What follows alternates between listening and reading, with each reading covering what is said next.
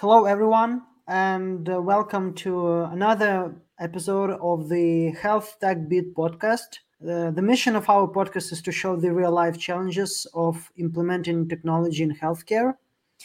And the podcast is sponsored by Dominguez, a company that develops IT solutions for healthcare startups and companies. For more information, you can check the website dominguez.com. My name is Ivan Dunsky, your host as always, and today I'm joined by a very special guest, David Wortley.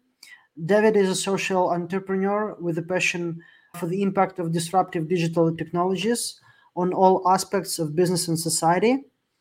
Now, David is a VP at International Society of Digital Medicine, but earlier he was the founding director of the Serious Games Institute and has pioneered the use of technologies such as virtual reality, video conferencing, and wearable devices. He's also the author of Gadgets to God book, which charts mankind's changing relationship with technology during his lifetime. David, thank you for joining. How are you today? I'm fine, thank you, and it's my pleasure to be here. Usually I'm the host at these kind of events, so it makes a nice change to have somebody else being the host and the moderator. Yeah, cool. So, could you please give a brief background for our listeners of your story in healthcare and what do you currently do at International Society of Digital Medicine? Yes, well, my background is not medical. My background is in technology. I started off in telecommunications and electronic and electrical engineering, and I had a scholarship with what is now British Telecom. That took me to Mm-hmm. university, and I was in management for a while. Then I got disillusioned with the promotion prospects within a public organisation, so I decided it would be nice to have my own business. So Mm. I decided that computing and telecommunications were going to converge. I had no experience of selling, so I thought the best thing to do was to get a job as a marketing executive for a large computer company. So I worked for IBM for Mm-hmm. 5 years, selling mini mainframe computers to mainly large organizations before I got the chance to start my own business. So my background is in technology. I've always had a passion for it. And I didn't actually get involved in healthcare until probably around something like 2013. Even then, it was one of these things in life, a combination of circumstances. I got several of my friends were telling me I was too fat. And they were worried about me. But the thing that actually made the difference was the fact that I did, as a result of a recommendation from a friend, I did a DNA test. And originally it was because this friend thought that I had Russian blood in me.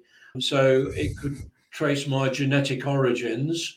And she thought I looked Russian. That was the idea. Anyway, I did a DNA test with 23andme.com, Uh-huh. and it came back that I was basically European from my genetic origins, with no very small chance of any Russian origins. But what it did tell me that I'd got a 50% greater chance of getting diabetes too than the general Mm-hmm. population. And that made me just think a little bit. And it just happened at the time that Mm. the one of the first wearable devices came onto the market, the Jawbone Up. So I decided to gamify my own health and see whether I could make a difference to my health by using wearable technologies to measure my physical activity, my diet, and my sleep, etc. And within 3 months, I'd lost 21 kilos. So I proved to myself that this was something that was really of value. And in that process, I improved not only my physical health by walking 10,000 steps every day, but also my zest for life, my mental sharpness, and some of the key indicators of diabetes, blood sugar levels, etc. They also all improve. So that started me on the journey, and I wrote articles about it. And I think that was the reason why the International Society for Digital Medicine invited me to their inaugural conference in Mm-hmm. 2016. That was held in Nanjing. They'd had digital medicine conferences in China previously, but this was the first time they wanted to attract an international audience. And I was one of a couple of people from the UK invited to this opening conference. And I got to know the president and the founder and the chief executive. I explained the work that I've been doing at the Serious Games Institute, and they asked me if I would be interested in setting up a European chapter and trying to develop new members across Europe interested and involved in digital medicine. So that's how I came to start the European chapter. And at the time, I was just a member of their council. But a couple of years ago, they gave me an award for distinguished service because of what I've been able to achieve, and they made me vice president, and that was 3 years ago now. So I continue to promote digital medicine and digital health, and like you, I've been running webinars and virtual events with special guests who have a particular interest in the use of technology for medicine and for health. Yeah, cool. Good for you to know about the progress. Could you please give a little bit more background on what did you do at the Serious Game Institute? Yeah, I was the founding director of the Serious Games Institute. And I'd previously been working as a project manager at a university called De Montfort University in Leicester. And my boss at the time told me about this new post at Coventry University. They were looking for somebody to set up the Serious Games Institute and make it an international centre of excellence. And although I've not been involved in games, the technologies that I had been involved with were associated with games technologies. So I applied for it. And to be honest with you, I didn't really think I had much chance of getting the job because, as I say, I've not had any background in games. And at the age at the time, in my middle 50s, I thought they would want somebody who was a bit younger than me to set it up. But my commercial experience and the fact that I've spoken at a lot of international conferences, I think helped to persuade them that I could establish their international reputation. And so I started that job in 2007. And over the next 4 or 5 years, I achieved what they wanted me to achieve. And the model of the Serious Games Institute has been copied in Singapore, in South Africa, and also the USA. Basically, it is about how you can use the technologies used in video games for serious purposes. And a lot of that in the early days was to do with health and medicine, particularly in the area of training.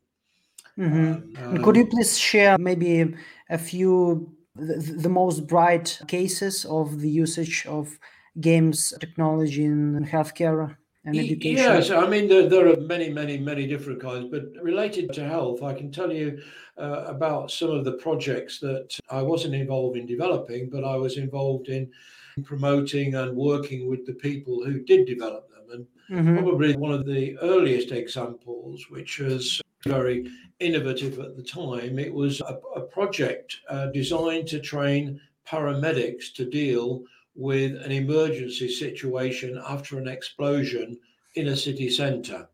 And this really had all the characteristics of serious games and simulations for healthcare, because one of the reasons why these technologies are so important in this field is that with something like an explosion in a city centre, you don't want to train people by setting off an explosion and killing people.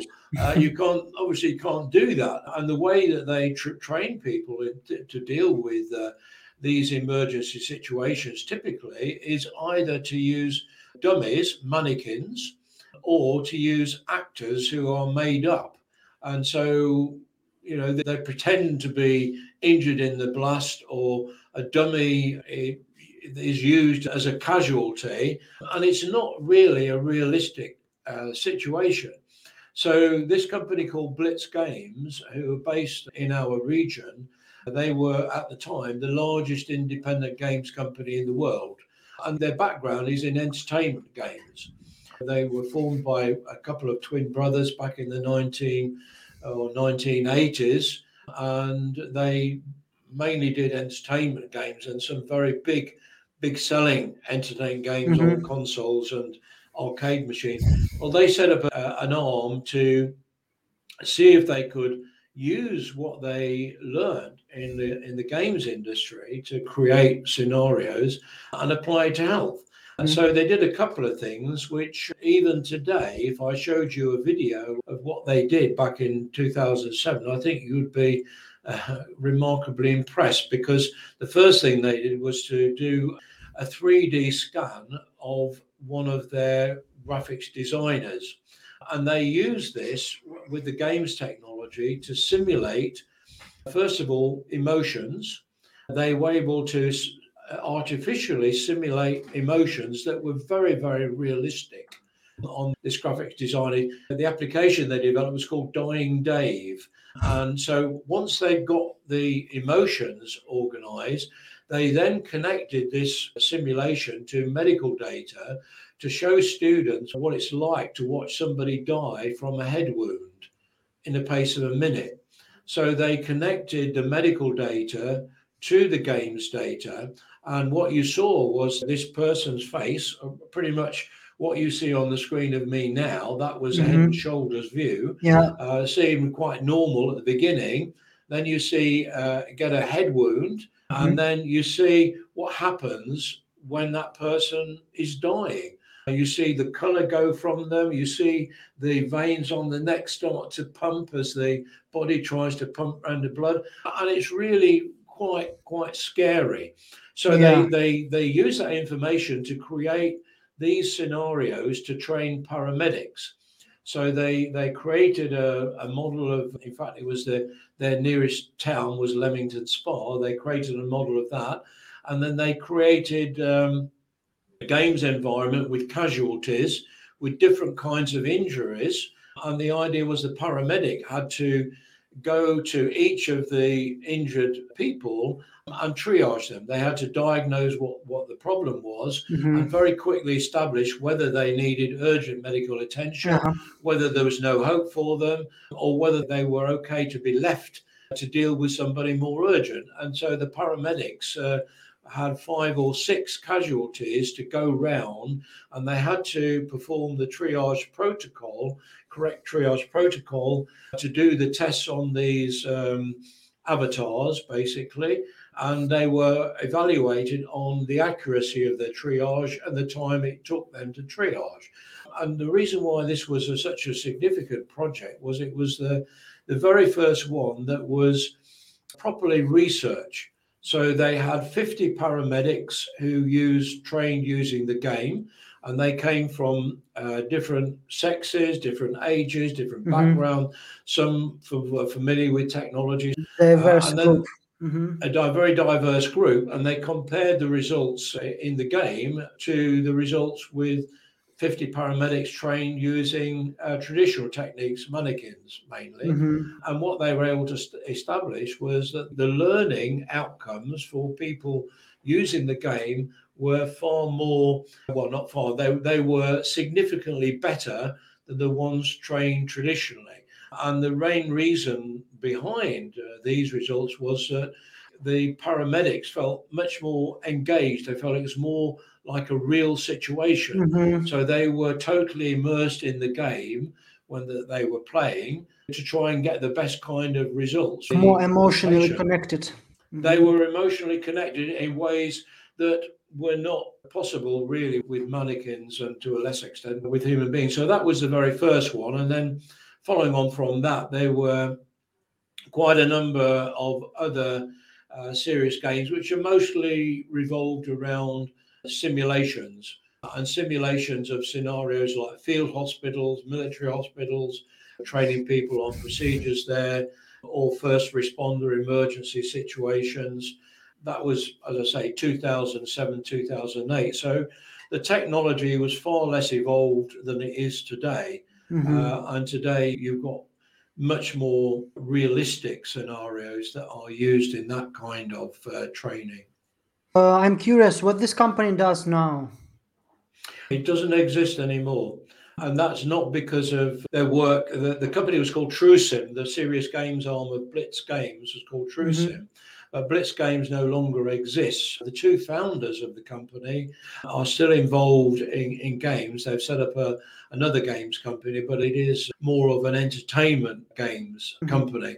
Because the problem with trying to build a business in serious games is, well, there are many different problems. First of all, people don't like the phrase serious games because they can't see how games can be serious.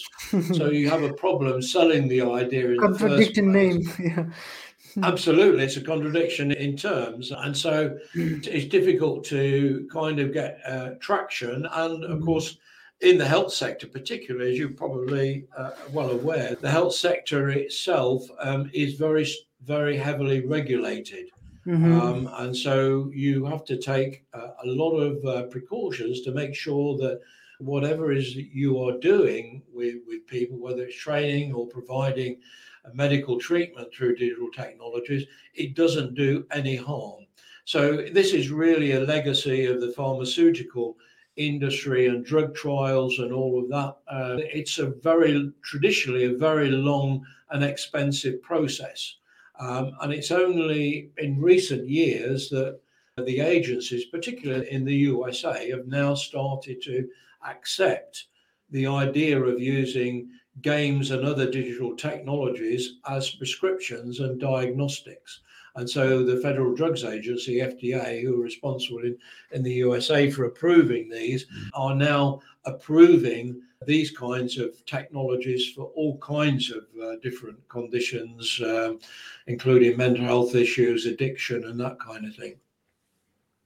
And do you envision that this regulation would be easier in the future and that will allow like more fast adoption of the technology in healthcare? Yeah, I think so. And I think COVID-19 has played a big part in accelerating that. Because if you just take as an example the development of vaccines and drug treatments for coronavirus, the urgency of the situation meant that the approval time for new vaccines and drugs has had to be shortened significantly because they realized the urgency of it. So I think that's one reason. The other reason to do with COVID-19 is the fact that with social isolation and social distancing, people are using webinars and Zoom meetings, and so they are a lot more open to accepting the idea of digital technologies being involved in helping with diagnostic. The area where I think there's going to be the biggest growth over the next few years is in digital therapeutics. So we move from a situation where digital technologies will go beyond just training people and doing diagnostics to digital technologies that actually carry out treatments for people. You mean providing care, actual care? Yes, yeah, as an alternative to drugs in some cases. Oh, and could you But please elaborate on that? Like, how do you see this? well, one of the biggest concerns these days with drug treatments is addiction and comorbidity. People as they get older, and my partner's father, who recently passed away, was a very good example. They're taking literally almost dozens of drugs, different drugs, and how they interact with each other is still not widely known and established. And so it really doesn't help. So we are now at the threshold of where we can begin to use technology to help people to manage their own personal health better. And so wearable devices which measure your physical activity and your like being the technologies of sensors is improving, the communication network with 5G is improving all the time, and these things go together to begin to make it possible that we can not only effectively monitor what's happening with our own bodies, but we can also use that information to improve our health. Like a feedback loop. Yeah, you get a feedback loop. You get the information that is provided to you, and the tools, and gamification is a big part of this. Nearly all the wearable devices that you have use some form of gamification to help motivate people to do the right thing as far as their health is concerned. They do it in different ways. Gamification is a much misunderstood term, but if you look, for example, I have a Fitbit that measures my physical activity and a whole range of other things, but the gamification part of it is really giving you encouragement. When you've done 10,000 steps for the day, you get a little vibration on the phone, and you get a message saying, well done, you've done your 10,000 steps. If I sit, and this is probably going to happen this afternoon, if I'm sitting here for talking to you for 50 minutes at 10 minutes to 3 o'clock in the UK, I will get a little buzz on my phone to tell me that I haven't done my 250 steps. Yeah. You haven't delivered. Yeah, I haven't delivered. And the things that actually work for me, and the point is it's different for different people, but what works for me is that it's a challenge for me to be active 12 hours in the day. So it measured, if I do 250 steps, that's 1 hour, I've completed of activity. So I like to try and do 12 hours out of 12. It's very rarely that I do less than 9 hours, active hours of the day, because a lot of what I do is sat in front of a computer screen. But that's one thing that motivates me. And the other thing is to look at my sleep patterns and my heart rate. And I notice, and this just had an effect on me, I notice that if I drink alcohol in the evening, and it depends what kind of alcohol I drink, but my pulse rate will go up the next day. My resting pulse rate, I guarantee it will go up the next day. I mean, I'm whether you call me fortunate or not, but I have a very low resting pulse rate. When I was at university, my resting pulse rate was 42 because I was very, very fit. Today, it's 46. But if I have particularly Pinot Grigio, if I have a couple of glasses of Pinot Grigio in the evening, the next day my pulse rate will be 49 or 50. I guarantee it. And then if I start, if I have days when I don't drink alcohol, which most days I don't, but if I drink water, then my pulse rate gradually goes down again. So doing 10,000 steps every day, that's been a challenge for me. And I've been doing it every day virtually for 7 years. And I've missed very, very few days in that time. Yeah, so it happens that with that much data that these companies are gathering, and with the gamification tools that I am providing, that would increase the adoption of technology among all the people, and that will also drive the technology itself to become even more enhanced. And yes.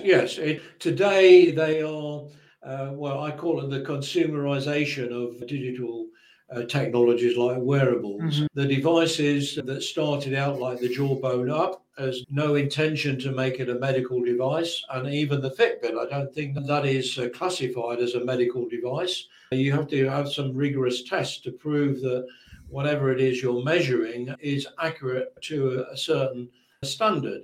So if you think about how technology has advanced just in the 7 or 8 years that I've been using this technology, literally today, earlier on this morning, I got another watch, a smartwatch from China. And what it will measure, and I've got to test it to test its validity, but it does heart rate variability, it does blood pressure, it does oxygen saturation, it does a whole range of other things. It's still not classified as a medical device, but it is incredibly sophisticated. I don't know whether I can show you the display, whether you can see that. No, you can't see it very well, but it is a much bigger watch, and it has an enormous amount of functionality. So I literally put it on 10 minutes before I spoke to you. So I'm going to test it out, and I can compare it against the Fitbit and other proper medical devices to see what the state of the art is today. I think many people are worried about wearables and about the fact that, recording your health Mhm. data, Sharing data. sharing data is a dangerous thing. And of course it is. There are dangers associated with it. But I look at it like this: is today, when you go to a hospital or even the doctor, it's likely that you will see a doctor or a medical professional that you've never met before. It's not like when I was growing up, you had your family doctor and that's who you saw, and Yeah, they knew you, they knew everything about you. yeah. So you're going to a totally new person. And if you don't have any data about you, what information they have in the National Health Service in the UK is very, very limited Yeah. and out of date. So if you can present to them up to date information that gives them, a better chance of diagnosing what's wrong with you, that surely must be an advantage. And if you decide, oh, well, I want to keep my data private, you run a bigger risk of them not being able to pick up what is wrong with you and treat you properly. So for me, it makes sense. Yeah, of course. The more data you have and the more consolidated data you have, like from different sources, from different states, the more insights it gives to specific specialists in healthcare. So Yeah. I'm curious to know, now mental health issue is a big issue in most of countries in the world. So how do you see the VR technology can be applied for mental health issues? And if that gives any credit and adds any value to it. Well, yes, I think virtual reality, combined particularly with sensor technologies, has got an enormous amount of potential for mental health issues. In particular, a couple I can touch. Stress management is one of the biggest growth areas, is being able to deal with people who become stressed. And so in a virtual reality environment, it's like the effect that games have on people. You can become totally absorbed in the environment. And with many meditation apps that are available in virtual reality today, you can see a fairly quick change to a person's stress levels through the well designed virtual reality environments. And there's been quite a bit of research that's been done on this to indicate that it does provide positive benefits. So if you combine this with the kind of wearables we've just been talking about that are able to measure your pulse rate, your body temperature, your skin temperature, your perspiration, etc., you are being able to begin to start to validate some of the treatments that are available for meditation, particularly for help with breathing properly. So, the stress management, I think, is one of the most obvious and common areas, but even things like not only for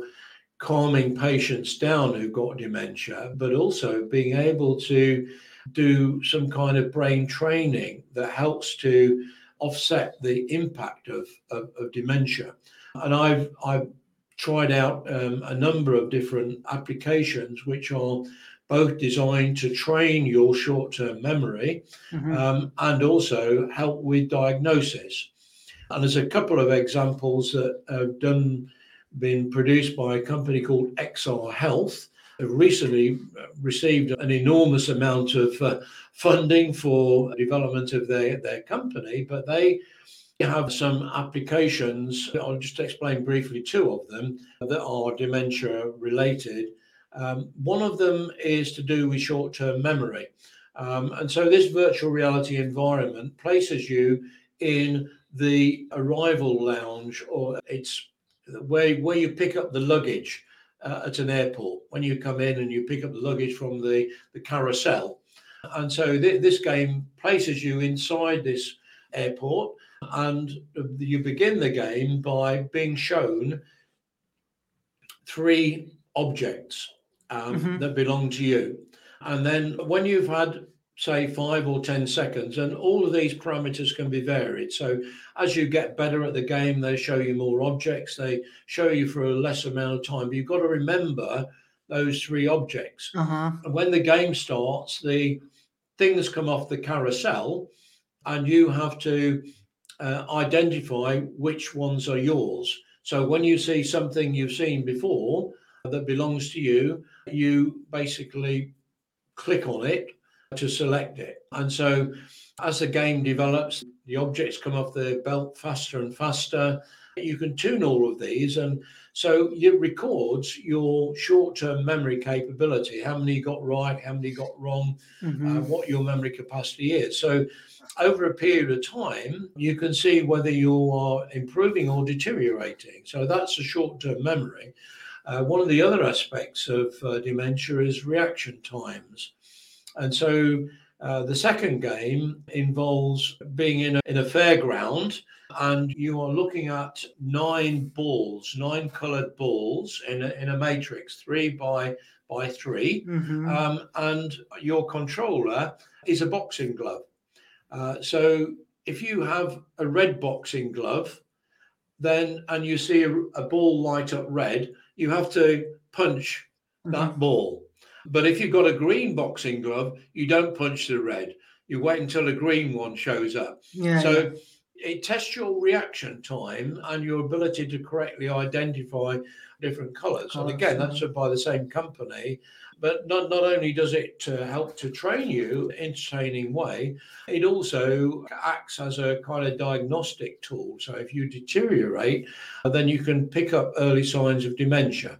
So that's just a couple of examples that combine treatment and diagnosis in a game like virtual reality environment.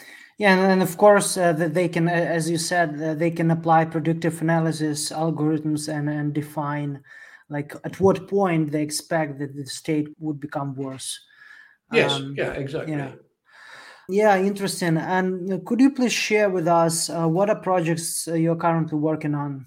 Well, I do a number of things. I help assess projects that are put forward for funding. So Mm-hmm. people come up with innovative ideas, and I'm one of the people who look at the proposal and decide whether it's sufficiently innovative or commercially interesting to be worth putting money into. So that Mm-hmm. occupies some of my time. I also combine a number of different interests in something called 360 and 360 Living Memories. And this is really a combination of my love of people and storytelling and trying to capture people's memories for not only for themselves, but also for their families in virtual reality. So Oh. I've had a good example of this. As I mentioned, my partner's father passed away just a few weeks ago. He was 96 years old, but he was very well loved by he got 4 daughters and his family. Fortunately, he didn't have any dementia. There's nothing wrong with his brain, but he had all kinds of other medical problems that Mm-hmm. eventually finished up making him bedridden. He had to stay in bed. But before that time, I was able to capture some video in virtual reality, capture his memories, stories about his life.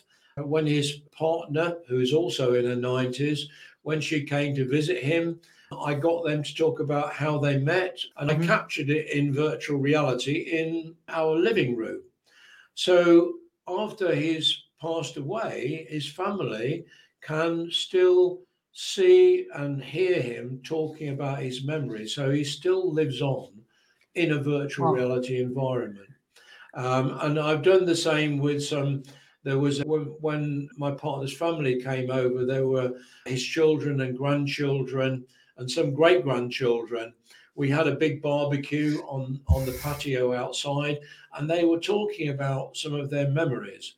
And so I had a panoramic camera, 360-degree camera on the table, and I recorded these memories so that the family, after he's gone, can not only hear a story, but they can be there. And I think this is important for a lot of people who, who want to preserve their memories for themselves and their family. The virtual reality tools and the consumer devices we have available today can help them do that. So I created this Living Memories website with some case studies and examples there. So it's not just memories of a family member. I also have some heritage memories there. So I particularly love steam trains. And so when I go on a heritage steam train or have that kind of experience, I record it in virtual reality so that other people can know what steam trains are all about. And then the third application area, and this is just three of many, the third one is from my days at university. I was quite a good footballer. I played part-time professional football. And when I was at university, we had the best university side they've ever had at Birmingham. And we reached the national finals 2 years. But the captain of our team arranged a reunion, a 50 years reunion. So some of my old teammates came together and we had a great time at the university sharing stories. And so recently I did interviews like we're doing now.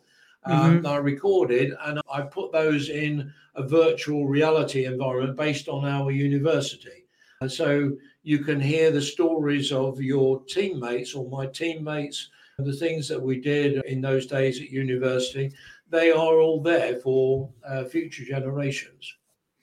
Do you believe that would replace the photo? I think the thing is that, we could talk about this for a long time, but I think one of the problems with technology we have today is that it's so easy to do selfies, to do Instagram, to do Facebook, to do videos. You're just saturated with no end of photographs and videos. When you look at them, you think, when did that happen? So this is more to do with capturing the most precious times in your life. So it will be special occasions like weddings, birthday parties, special holiday trips that mean a lot to you.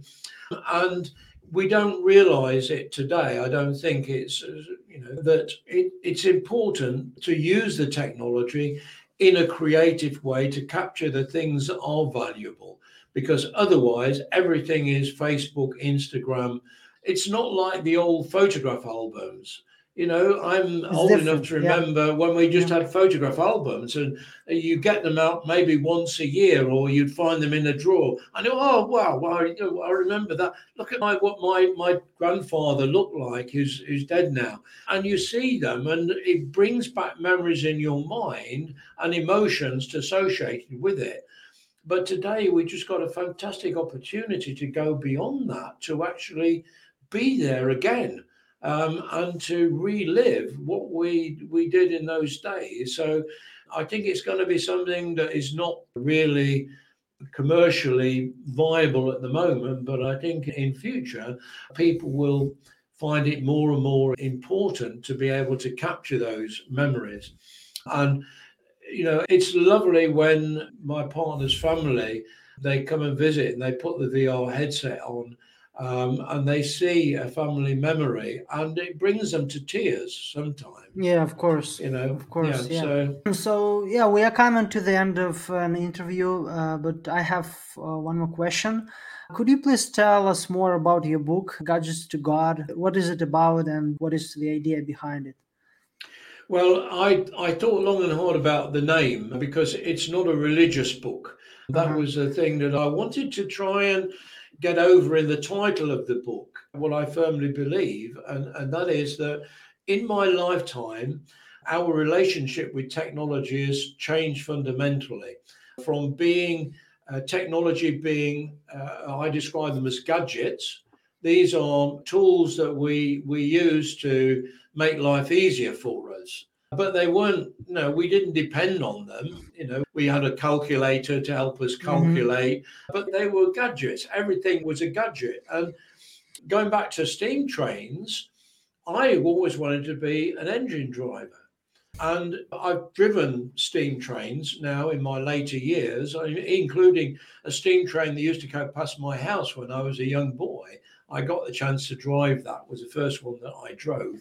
And I try to explain to people that when you drive a steam train, it's like you are riding a horse. It's like a living being, because every steam engine is different. And you feel when you open the regulator to control the steam and the speed, you feel it. And so it's a combination of the skill and intelligence of a human being combined with the power of a machine.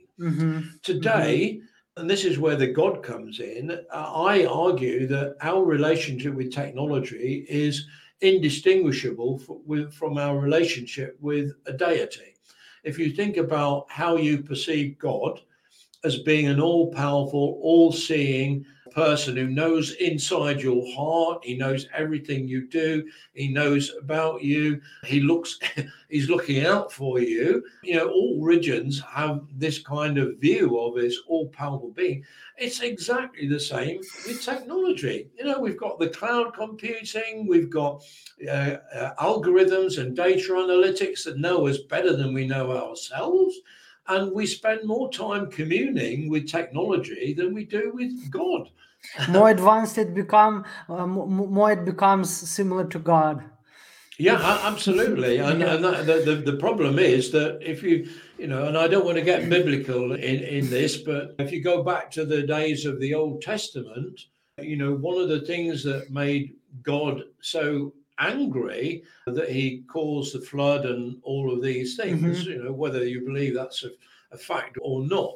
The point is that he got angry because human beings were creating gods in their own likeness. And we're doing exactly the same today. We are creating gods in our own likeness. We are creating artificial intelligence and machine learning, which to all intents and purposes is as powerful as a god. You know, it's making decisions and doing things with our environment and with our life in ways that we traditionally associate with what a god would do. And I think that's, you know, a little bit worrying that some of the developments in artificial intelligence will not be good for the future of mankind, in my opinion. Yeah, especially taking into consideration that the more sophisticated and enhanced artificial intelligence algorithms are, the less we can control them. I did an interview for Facebook recently. They commissioned a consultancy to interview people about Facebook, basically, and whether Facebook was doing a good job or not. And one of the points that came out in the conversation, I'd just like, I'm talking to you with the interview, was the fact that when I look at Facebook, it presents to me what it thinks I'm interested in. And the longer I look at something, then the more likely I'm going to get something else like that. And going back to the early days of Facebook, I used to get adverts on my Facebook page, which were well, hopefully irrelevant to me. I mean, I used to get adverts for knee replacements or knee surgery and breast augmentation. Well, they thought I needed to augment my breasts, so I'm not quite sure. But today, you know, you see placed in front of me sometimes really quite worrying aspects that if you look too long at a particular thing, then you're going to get more and more of that. And some of the things I think are dubious, to be honest. And I think one of the most worrying things that I see that comes up on my video suggestions, women who are, what shall I say, they're not strippers, but they are dressed. You're encouraged to watch in case they take their clothes off. That's the only way I can put it. And there seems to be a lot of women who are doing this. And I think this is a problem with social influencers. If people who become social influencers and have followings of thousands and sometimes millions of people are not necessarily, in fact, very often not at all, the right kind of role models for the future society. So if you go back in time into, not that many years ago, you could expect what I call knowledge professionals were respected. These are the people you went to if you wanted advice, and they were your role model. So whether that was a professional footballer, whether it was a solicitor or a teacher, years of training that they'd done to get to where they were, they respected, they really shaped the opinions. Today, it's the people who are in front of your face all the time, and I'm not suggesting that Lady Gaga and some of these other personalities, but when people have millions and millions of viewers, they get asked for their opinions on things that they absolutely have no knowledge or about at all. And the people who follow them, they're influenced by their views, and they're not experts, they're not knowledgeable in these areas. And I think in many ways that's a bad thing for society. Yeah. Yeah, but now it's the time when we need to develop our critical analysis skills and think what we are consuming in terms of data and information. Yeah, absolutely. So I think we covered a lot today. Thank you for your insights. I would like to end this interview with the light exercise called rapid fire round. So I will ask you several questions, and you come up with answer whatever you like. Okay. What is your favorite book? Well, I really don't read books, to be honest with you, not these days, but I used to read books by a guy called Clive Cussler. And these were action books based on it, like a James Bond character, I suppose, called Dirk Pitt. And the thing that I liked about them was they mixed historical fact with fiction. So you might discover something in the Sahara Desert, like an ancient boat, and the story revolves around that, and you get some evil people trying to take over the world. And Dirk Pitt, who works for the Underwater Marine Agency, he eventually, saves the world. But I did used to enjoy that mixture of fact and fiction. So his books are the ones that I would take away on holiday and read. Yeah. Okay, thank you. And what is the location that impressed you the most? Well, my favorite place in the world is Kuala Lumpur. And I did work for a few months for the University of Putra Malaysia, who are based just outside Kuala Lumpur, but that's my favorite place in all the world. And I'm fortunate enough to have been to many, many different places. So, there are lots of other places that come a close second. Cool. And what is the one piece of advice that you would give to your 20 years old self? Well, I got three bits of advice, really. One is to believe in yourself.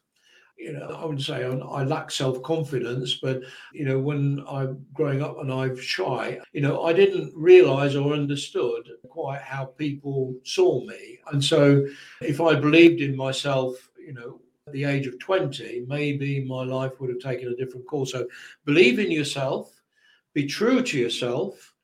Whatever you do, always try and stick to what you believe in and not be influenced by other people when you're not convinced by it. And the final thing is communicate. Communicate with human beings, be able to express your feelings. I come from a family where my mum and dad, I was an only child, my mum and dad loved me, but they didn't really show a lot of affection to each other. They didn't really communicate their feelings to each other. And I guess that's the one thing I would have changed about myself. It's taken me many years to learn that you do need to communicate with other human beings and to let people know how you feel about things. Yeah. Communication is 80% of people's success. Yeah, absolutely. Thank you. That's, I think, the perfect way to end today's interview. David, thank you for your time. I think that you shared a lot. It was interesting to hear your thoughts about VR technology and use cases in education as well as healthcare and in helping people with mental diseases. Thank you for sharing your wide experience in different industries and different projects. That was really great to know more about your experience. Before we finish, what is the best way to get in touch with you? For example, if startups want to hear your thoughts on their pitch deck and so on, how it is better to reach you? Well, you can contact me through email. I don't mind anybody contacting through email or LinkedIn initially. As long as people don't use LinkedIn to sell me things, I'm more than, because a lot of people do. Yeah. But you can connect with me through LinkedIn. Just find my name, and you should be able to contact me through there. And I am, more than willing to help people who are trying to get started in business. In fact, next year I hope to be doing some work with University College London, who are setting up a new health innovation and entrepreneurship course. And so that's the kind of thing that I'll be helping to mentor young people wanting to do that. So always happy to do that and give you opinion. I'm not always right, but you can judge for yourself. I'm happy to share what I know with anybody. Yeah, absolutely. Thank you, David. Thank you, listeners, and see you in next episodes. Okay, thanks very much, and great to see you doing this kind of stuff. So, yeah, thank you. Thank you.